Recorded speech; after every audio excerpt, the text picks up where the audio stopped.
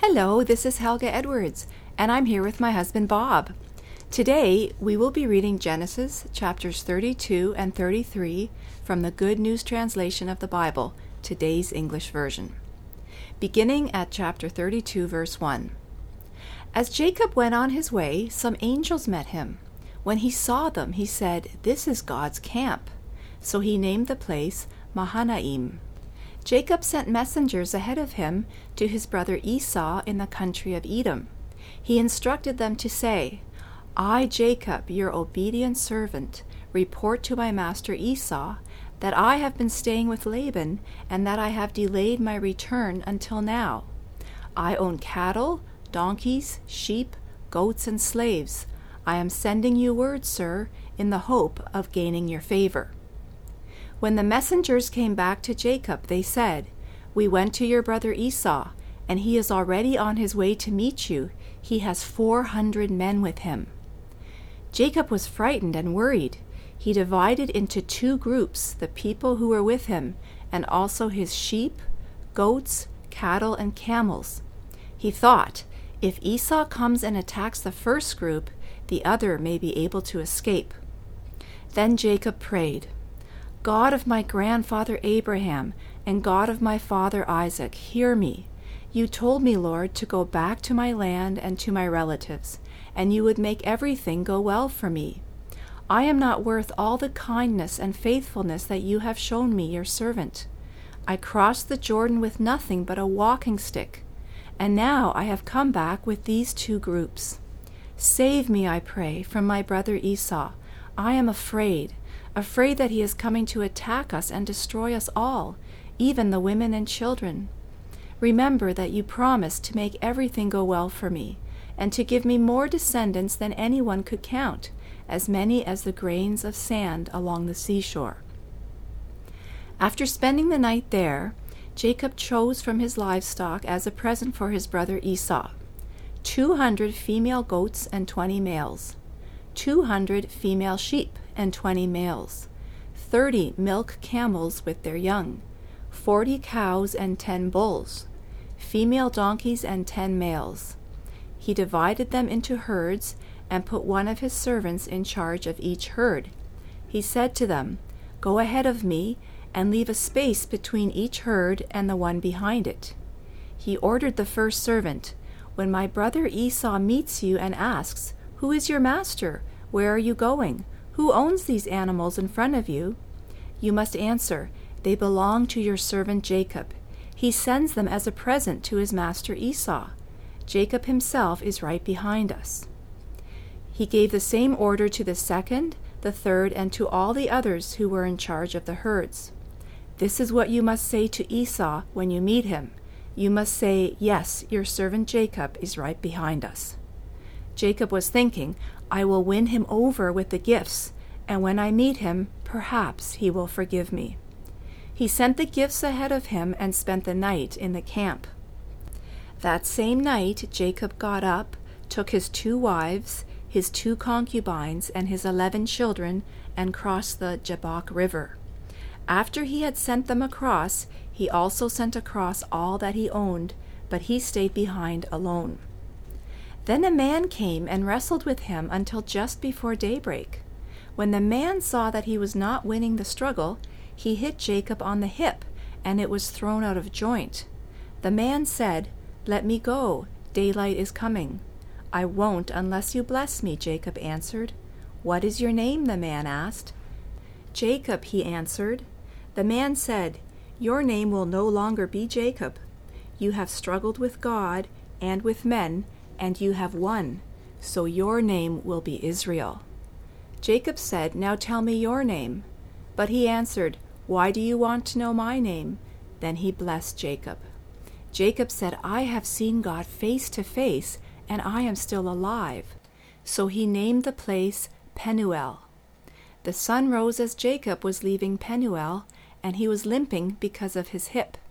Even today, the descendants of Israel do not eat the muscle which is on the hip joint, because it was on this muscle that Jacob was hit. Jacob saw Esau coming with his 400 men, so he divided the children among Leah, Rachel, and the 2 concubines. He put the concubines and their children first, then Leah and her children, and finally Rachel and Joseph at the rear. Jacob went ahead of them and bowed down to the ground 7 times as he approached his brother. But Esau ran to meet him, threw his arms around him, and kissed him. They were both crying. When Esau looked around and saw the women and the children, he asked, "Who are these people with you?" "These, sir, are the children whom God has been good enough to give me," Jacob answered. Then the concubines came up with their children and bowed down. Then Leah and her children came, and last of all Joseph and Rachel came and bowed down. Esau asked, "What about that other group I met? What did that mean?" Jacob answered, "It was to gain your favor." But Esau said, "I have enough, my brother. Keep what you have." Jacob said, "No, please, if I have gained your favor, accept my gift. To see your face for me is like seeing the face of God, now that you have been so friendly to me. Please accept this gift which I have brought for you. God has been kind to me and given me everything I need." Jacob kept on urging him until he accepted. Esau said, "Let's get ready and leave. I will go ahead of you." Jacob answered, "You know that the children are weak, and I must think of the sheep and the livestock with their young. If they are driven hard for even one day, the whole herd will die. Please go on ahead of me, and I will follow slowly, going as fast as I can with the livestock and the children until I catch up with you in Edom." Esau said, "Then let me leave some of my men with you." But Jacob answered, "There is no need for that, for I only want to gain your favor." So that day Esau started on his way back to Edom, but Jacob went to Succoth, where he built a house for himself and shelters for his livestock. That is why the place was named Succoth. On his return from Mesopotamia, Jacob arrived safely at the city of Shechem in the land of Canaan and set up his camp in a field near the city. He bought that part of the field from the descendants of Hamor, father of Shechem, for 100 pieces of silver. He put up an altar there and named it for El, the God of Israel. Here ends our reading of Genesis chapters 32 and 33. When Jacob sent messengers ahead of him to meet Esau, he asked to be introduced in the following manner. "I, Jacob, your obedient servant, report to my master Esau that I have been staying with Laban, and that I have delayed my return until now. I own cattle, donkeys, sheep, goats, and slaves. I am sending you word, sir, in the hope of gaining your favor." According to our oldest available Hebrew, Greek, and Aramaic manuscripts of this passage, Jacob used the same word when he referred to Esau as both master and sir in these passages. When Jacob finally met with Esau, his actions matched this language when he bowed to the ground 7 times. What do these words and actions tell us about Jacob's relationship to Esau? Patriarchal theologians and Bible translators have assumed that this language generally carries the meaning of accepting someone's rightful authority. Was Jacob really accepting the authority of his brother Esau? No, in fact, he was not. According to the grammar rules of all the Bible's oldest languages, the meaning of the word used by Jacob must be determined by its context. While this word could refer to a worshiper being humble before a deity, or to a slave submitting to the authority of a master, it could also refer to an expression of remorse, or to the act of simply greeting someone with an attitude of humility and respect. Which of these possible meanings best fits the context of the situation that existed between Jacob and Esau? Jacob was not worshiping his brother, and he was not recognizing Esau's authority. In fact, a prophecy made by Rebekah in Genesis 25:23 stated that one day Esau would serve Jacob. Jacob was humbling himself before his brother, who might still be angry about being tricked out of his birthright.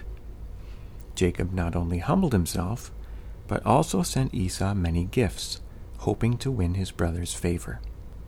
In addition to this show of remorse, Jacob was also greeting his brother with an attitude of humility and respect. Jacob's wives and children greeted Esau in the same manner, even though they had done him no wrong. In other words, calling someone Lord, Master, or Sir in the Bible did not automatically indicate that the person occupied a position of God-ordained authority over the speaker. In fact, this language very often did not carry this meaning. A Bible passage that perhaps best illustrates this point can be found in Genesis 24, verses 10 through 18, where Abraham's servant, or slave, has a conversation with Rebekah when he first meets her. Portions of that passage read as follows. The servant, who is in charge of Abraham's property, took 10 of his master's camels and went to the city where Nahor had lived in northern Mesopotamia. When he arrived, he made the camels kneel down at the well outside the city. Rebekah arrived with a water jar on her shoulder. She went down to the well, filled her jar, and came back. The servant ran to meet her and said, "Please give me a drink of water from your jar." She said, "Drink, sir," and quickly lowered her jar from her shoulder and held it while he drank. Rebekah referred to this man as Sir, using the same language that Jacob used to address Esau. Just as Jacob was not submitting himself to Esau's rightful authority, neither was Rebekah submitting herself to the authority of Abraham's slave. In ancient Greek manuscripts of the Bible, the language used between Rebekah and Abraham's slave, and again between Jacob and Esau, is also used between Sarah and her husband Abraham. In 1 Peter 3:6, Sarah is portrayed as calling Abraham Sir. In the New Living Translation of 1 Peter 3:1 and 6, this language is badly mistranslated. These verses read as follows. In the same way, you wives must accept the authority of your husbands. For instance, Sarah obeyed her husband Abraham and called him her master. To begin, the Greek language of 1 Peter 3:1 makes absolutely no reference to a husband's alleged authority.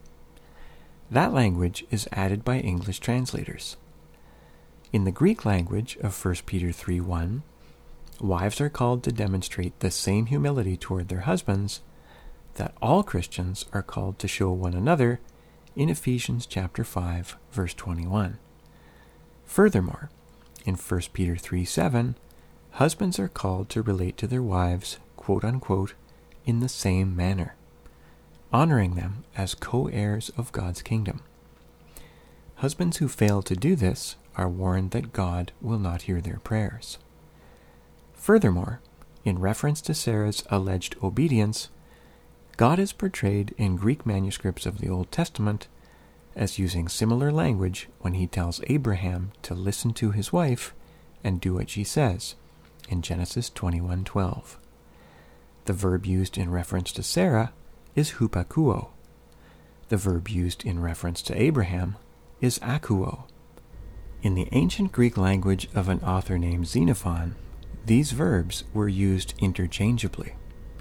Specifically, in Xenophon's Chiropedia, Book 8, Chapter 1, Section 18, they were used in reference to a judge giving a hearing to a witness. In other words, this language did not always carry the general meaning of being obedient to an authority figure. It often referred, for example, to giving someone a fair hearing or listening to someone with an attitude of respect and humility. Both Sarah and Abraham related to one another in this manner in the Bible. Sarah was never commanded by God to unilaterally subject herself to the authority of her husband simply because he was a man. It is also not the case that the Greek word kurios, which means sir, lord, or master, was applied exclusively to men. In ancient Greek society, the same word had a feminine form, kuria, which was applied to any woman over the age of 14. The English equivalent would be ma'am, lady, or mistress. Patriarchal or complementarian theologians like the translators of the New Living Translation, overlook these facts of ancient language and history. Instead of accurately portraying Sarah as relating to her husband with an attitude of humility and respect, an attitude that husbands were commanded to reciprocate, they project their own patriarchal assumptions onto the Bible and wrongly conclude that God requires women to submit to male authority. Why does such an error so often show itself in English translations of the Bible? Answering this question requires a brief overview of the history of Bible translation. Many of our earliest English translations relied heavily on the Latin Bible of Erasmus, written in the 16th century AD. In turn, Erasmus' work was influenced by an earlier Latin translation written in the 4th century AD called the Vulgate. One of the main translators of the Vulgate, St. Jerome, used Roman law and Greek philosophy as an interpretive guide to the Bible. Listeners can learn more about this in our book entitled The Equality Workbook, Freedom in Christ from the Oppression of Patriarchy, available through our website, www.awakedeborah.com. The Greek philosophy embraced by Jerome viewed women as inferior to men by nature. Roman law insisted that women be kept under the authority of male guardians from birth until death. Rather than seeing male authority as a human institution, Jerome and others wrongly assumed that just because it was normative in ancient Rome, it must have been God-ordained. This faulty assumption lies behind many of the errors in translation that this podcast seeks to address.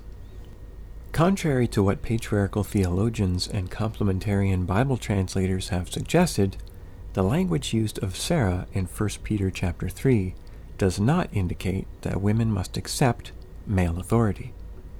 Similarly, the use of the same language in Genesis 24 did not indicate that Rebekah was submitting herself to the authority of Abraham's slave.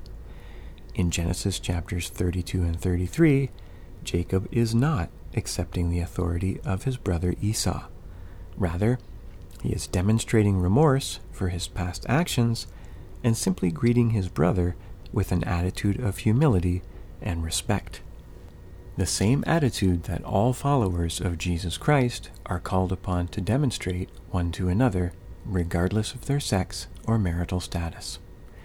As we seek to accurately understand the Bible, may the Holy Spirit help us not to confuse the ancient customs of a fallen world with the principles of God's kingdom. Slavery and male authority may have been the norm in ancient cultures, but in God's kingdom there is neither slave nor free, male nor female, for we are all one in Christ.